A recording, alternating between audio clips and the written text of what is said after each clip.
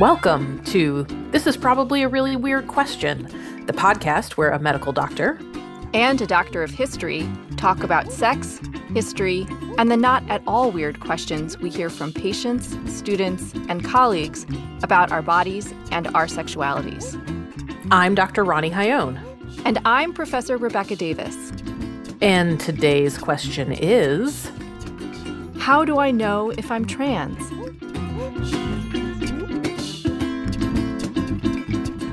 Welcome back to This Is Probably a Really Weird Question. With your hosts, I'm Rebecca Davis. And I'm Ronnie Hayone. So this week's question, Ronnie, is something that you hear in your office as a family physician who has a lot of LGBTQ and trans patients. So tell me a little bit about when folks ask you this and sort of how those conversations go. Right. Well, first of all, I want to tell you that in preparation for recording this podcast, I Googled this because this is, let's be frank, like people Google all sorts of stuff before they come to the doctor's office. And Googling it was fascinating. A lot of hilarity ensued because what came up in my Google search was a lot of quizzes and like, I can't remember what those are called, where you get like a how-to with each, like instructables, an instructable manual about how to decide if you're trans or how to figure out if you're trans, which is just, Was it like you are 43% like, did they give you a result at the end?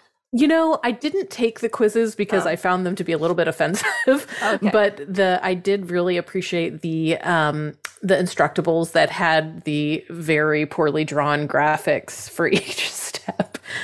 But in any event, I get this question a lot. And, you know, oftentimes when people ask their not weird questions at all, it's not the question that's actually being asked is different, right? So the question that oftentimes is really at the heart of how do I know if I'm trans is people looking for validation or support or safety. Right. Because oftentimes I am the first person that people broach it with. Sometimes people have talked to friends or family members or loved ones, but not always. And it's really, really normal for trans and non-binary people to go through a period of really questioning their gender and what it really means to be trans or non-binary before they really come to a place where they are comfortable to talk about what they need and what their goals are and things like that. Oftentimes folks are just asking, am I trans enough to get the care that I need or to invest the time and energy and vulnerability that it requires to live authentically? So I'm wondering, when folks come in and ask, Dr. Hayone, how do I know if I'm trans? And you're then super sensitized to thinking about, okay, there's a lot behind this question. What do you say? How do you start the conversation going? You know, oftentimes I ask a question in return, which maybe is a little bit annoying, but I don't have an answer for that, right? So oftentimes what I'll say is, oh, what an interesting question. What have you been thinking about lately that brought that question up for you? And sometimes people will say, oh, I don't know, I was just watching this documentary on Netflix and I was wondering about it. Or, and it's somebody who's not genderqueer at all. And they're just like, how does somebody else know that they are trans as opposed to how do I know if I am trans? And so I'll make some space for them to think about out loud what's been bringing this topic up to the fore for them. Right. And really normalize that for people, right? I once saw somebody on social media tweet something like, cisgender people don't spend a ton of time wondering if they're trans and really parsing out their gender identity. So if you're spending a bunch of time wondering if you're trans, you probably are.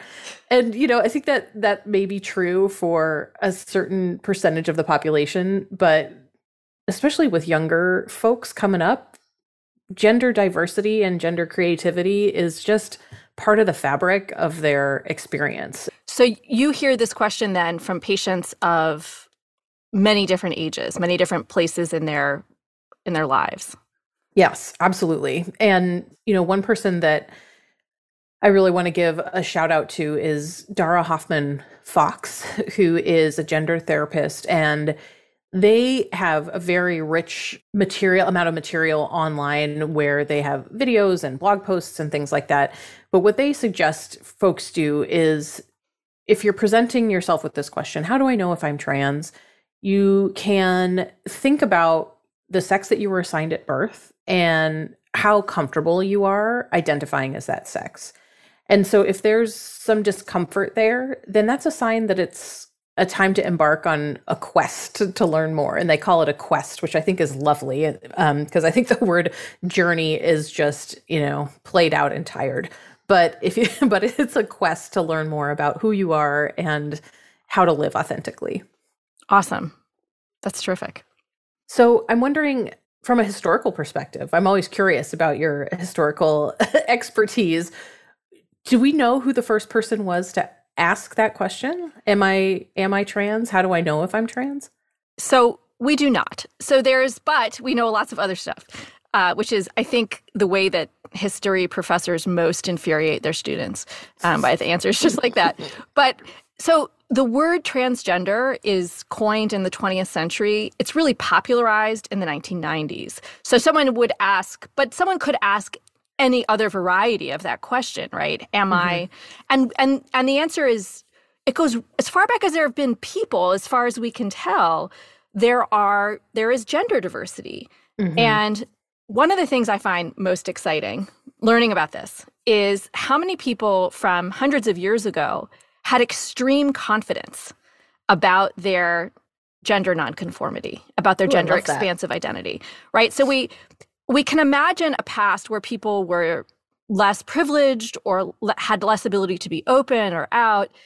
And that's true of many times in the past, but it's not the case that people hid in the shadows or that people didn't find ways to be their authentic selves in many different times and places.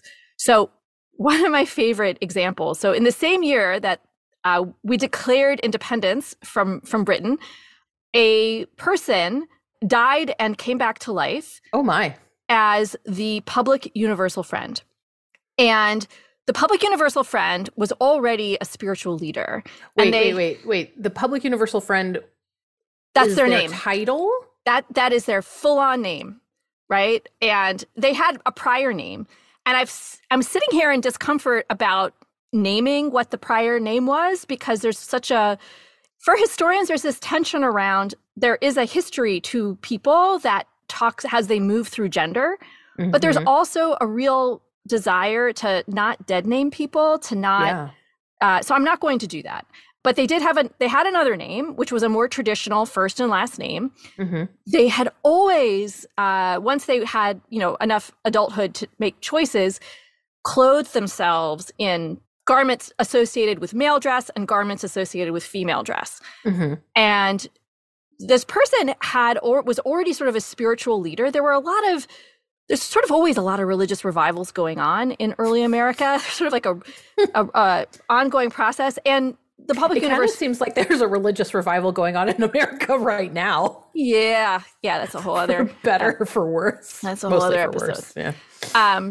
So anyway, the public universal friend comes back and they announce to their delighted followers, who are very concerned that they had died, right? So now they've been resurrected and they are genderless. And their followers are sort of delighted because they see it as further evidence of the divinity of the public universal friend, right? They sort of claim that that God is genderless. And so now their sort of representation of the divine on earth is fulfilled through their genderlessness.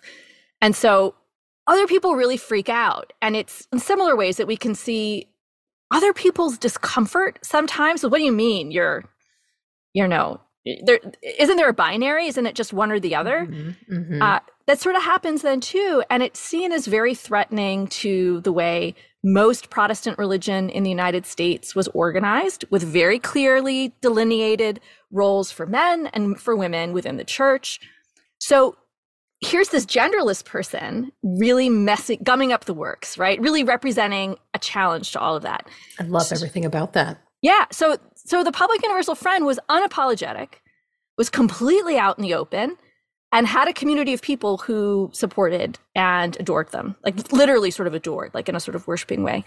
So that's one example and one of my favorites. And I'm going to link in our show notes this amazing article by scholar Scott Larson, who writes about Public Universal Friend in a wonderful way. Can I tell you that there's something so poignant about that for me? Because what I hear a lot from patients is that either as children or even as older adults, they oftentimes would like pray to God at night, please, when I wake up in the morning, let me be a girl or let me be a boy, right? And it's just so poignant that this person kind of like went to sleep and woke up their authentic self. It's so beautiful. Another story that I find really helpful for thinking about, who was the first person to call themselves transgender?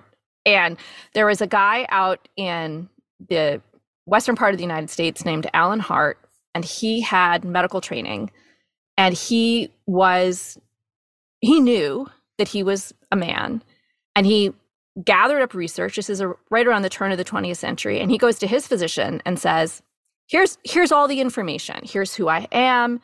Here's my health history. If you want to take, do a psychiatric evaluation, whatever, fine. I am a man, and here are the various procedures that I want you to perform. This is how I want you to treat me so that I can live authentically as a man. Yes. And the physician's notes on this are really eye-opening, because the physician misgenders Alan Hart repeatedly, talks about how, in his childhood, that he was, a tomboy who liked boys' games and so on. What Alan Hart has been telling this physician is, so my entire life I have known that I was a guy. So come on, let's speed it up. Just do, here's the info. And the physician does it. I love it. And then he goes on and lives his best life. So there are absolutely people who knew with complete certainty that they were a different gender than what they'd been assigned at birth. And whether genderless or moving through one gender to a different gender in the course of their lives, absolutely. And it's really tragic. And I mean this earnestly, when people talk about trans identity as something that's just been invented in the last 20, 30 years, that's 100% not true. Right. The language we have around it has changed dramatically and continues to change. But the reality that there are people who have 100% certainty known this about themselves, it's right there in the historical record for anybody to see. Right. And, people have been transgender far longer than we've called ourselves transgender, right? Yes. Being trans is part of the human condition. Trans and non-binary folks have been here forever. And your story about him having to educate his physician is also, but you're just breaking my heart today, Rebecca. It's also incredibly poignant because this is still happening, right? And there was a really great study that came out in 2015, I think. It's the U.S. Transgender Survey, and it's available online for free. And it was, to date, the largest survey of trans and non-binary people in the United States. And it looked at all kinds of health outcomes, right? Including homelessness and joblessness and poverty and HIV and access to healthcare and access to gender affirming care. And one of the number one reasons that patients avoid healthcare is because they have to educate their clinicians about it. And it's crappy, right? And it feels really bad. And oftentimes when I'm teaching other clinicians about trans health, clinicians can get a little bit defensive about it and say, well, how am I supposed to know? how am I supposed to know how to take care of a trans person? Like, I never learned that. Well, you also didn't come out of the womb knowing how to treat diabetes, right? You learn about it the same way you learn about everything else. Everybody gets all their panties all in a bundle about it because it feels stressful and new, but it's still happening, and it's exhausting. I feel like there are so many things in general, right, in life that just saps our energy and our joy. And I think the amount of energy that goes into like girding your loins to go into the doctor's office and like, here I have to come in with this like sheaf of papers and studies, and I've researched the hell out of medication regimens because you're just not going to know what to do. So I'm going to have to tell you how to take care of me. And I do want to put a plug in here for the US Trans Survey. They're doing the newest version is in 2022, which is right now. So you can go to their website. We can include the link in our show notes, but you can pledge to take the survey yourself if you are trans or non-binary. You can also pledge to share it with folks in your life who might want to take the survey, and you can be a part of this bleeding edge of research for health inequities for trans and non-binary folks in the United States. So I have one other big question, though. What about when someone's questioning or pretty sure that they are trans, but there are people in their lives, whether parents or partners, who doubt it? Who think that it's a phase. There's this whole conversation around quote unquote detransitioning, which is a thing that happens.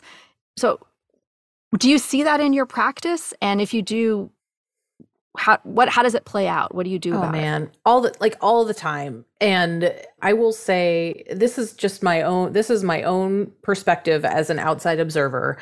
But I would say in my own experience, this idea of detransitioning or the experience of detransitioning is usually from external pressure, right? So I certainly have patients who have gone through some sort of gender affirming care and then decided to stop or, go back.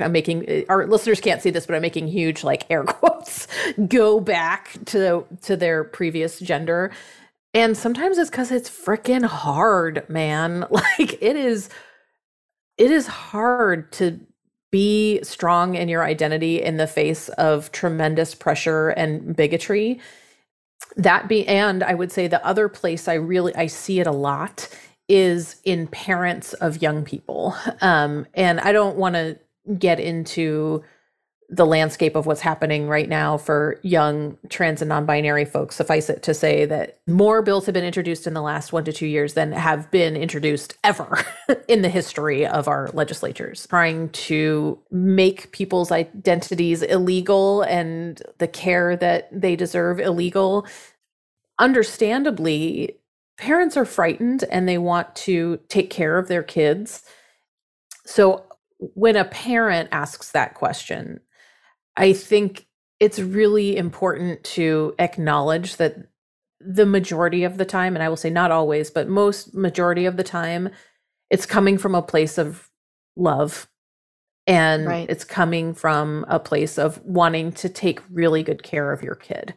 And so I'll say that out loud in front of the child, right? Because a lot of times the young kid is like sitting there slouched in their chair, like eyes rolling on their phone or whatever. And I want to say out loud that it's so important that you're here and that you're asking these questions, because one of the things that has been shown over and over and over again for young trans and non-binary folks is that parental support is incredibly important, and it is protective from all sorts of stuff that you maybe don't expect, right? Like homelessness, which maybe is self-explanatory homelessness, but it's also protective against HIV and smoking and alcohol use. So parental support is one of the most important things for young trans and non-binary people. So that fear of what if they change their mind is really normal. And so I try to normalize that and normalize it also coming from internally for folks, because it can feel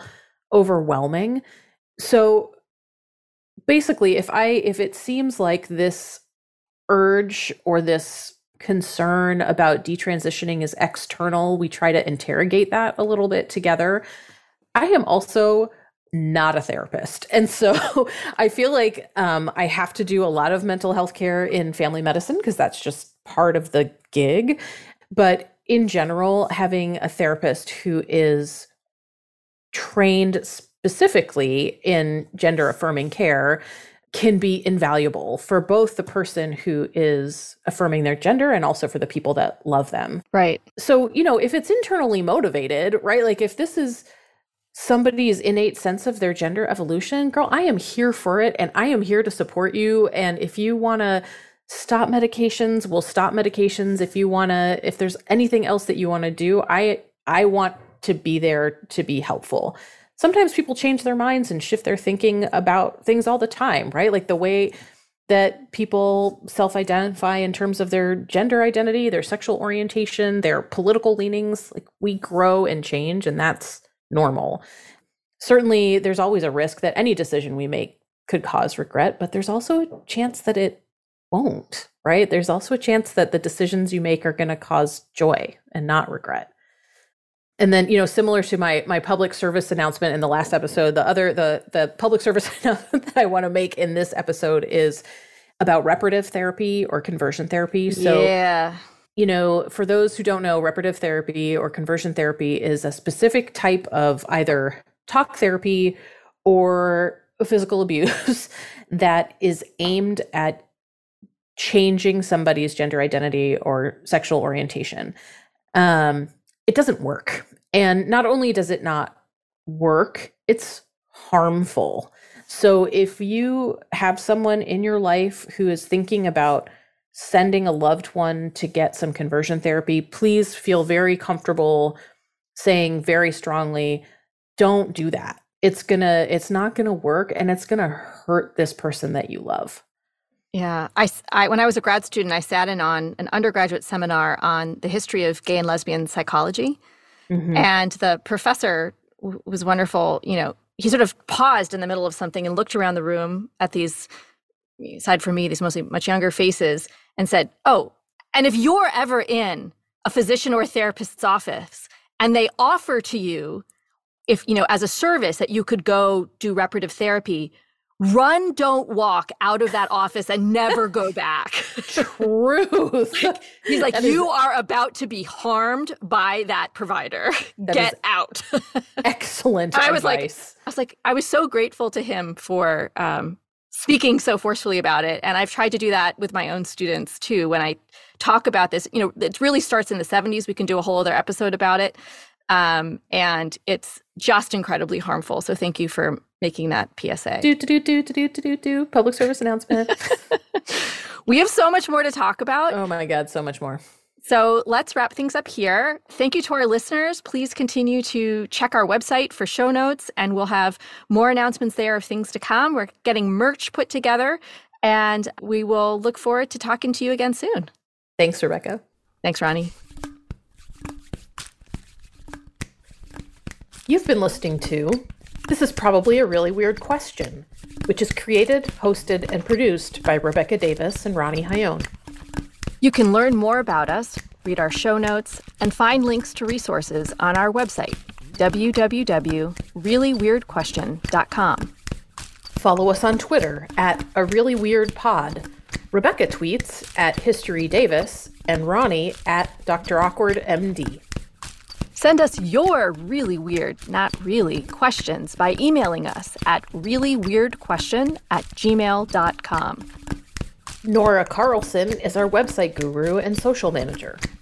Mick Finnegan is our sound engineer. Mark Wurzelbacher composed and recorded our incredible theme music. We are grateful for the financial support of the Phil Zwickler Charitable and Memorial Foundation Trust. We additionally thank the Foundation for Delaware County. Please rate us and review us on Apple Podcasts to help other people find us in their feed. Our website is also where you can find links to our fabulous merch, which helps support the show. Thank you for listening, and keep on asking those questions.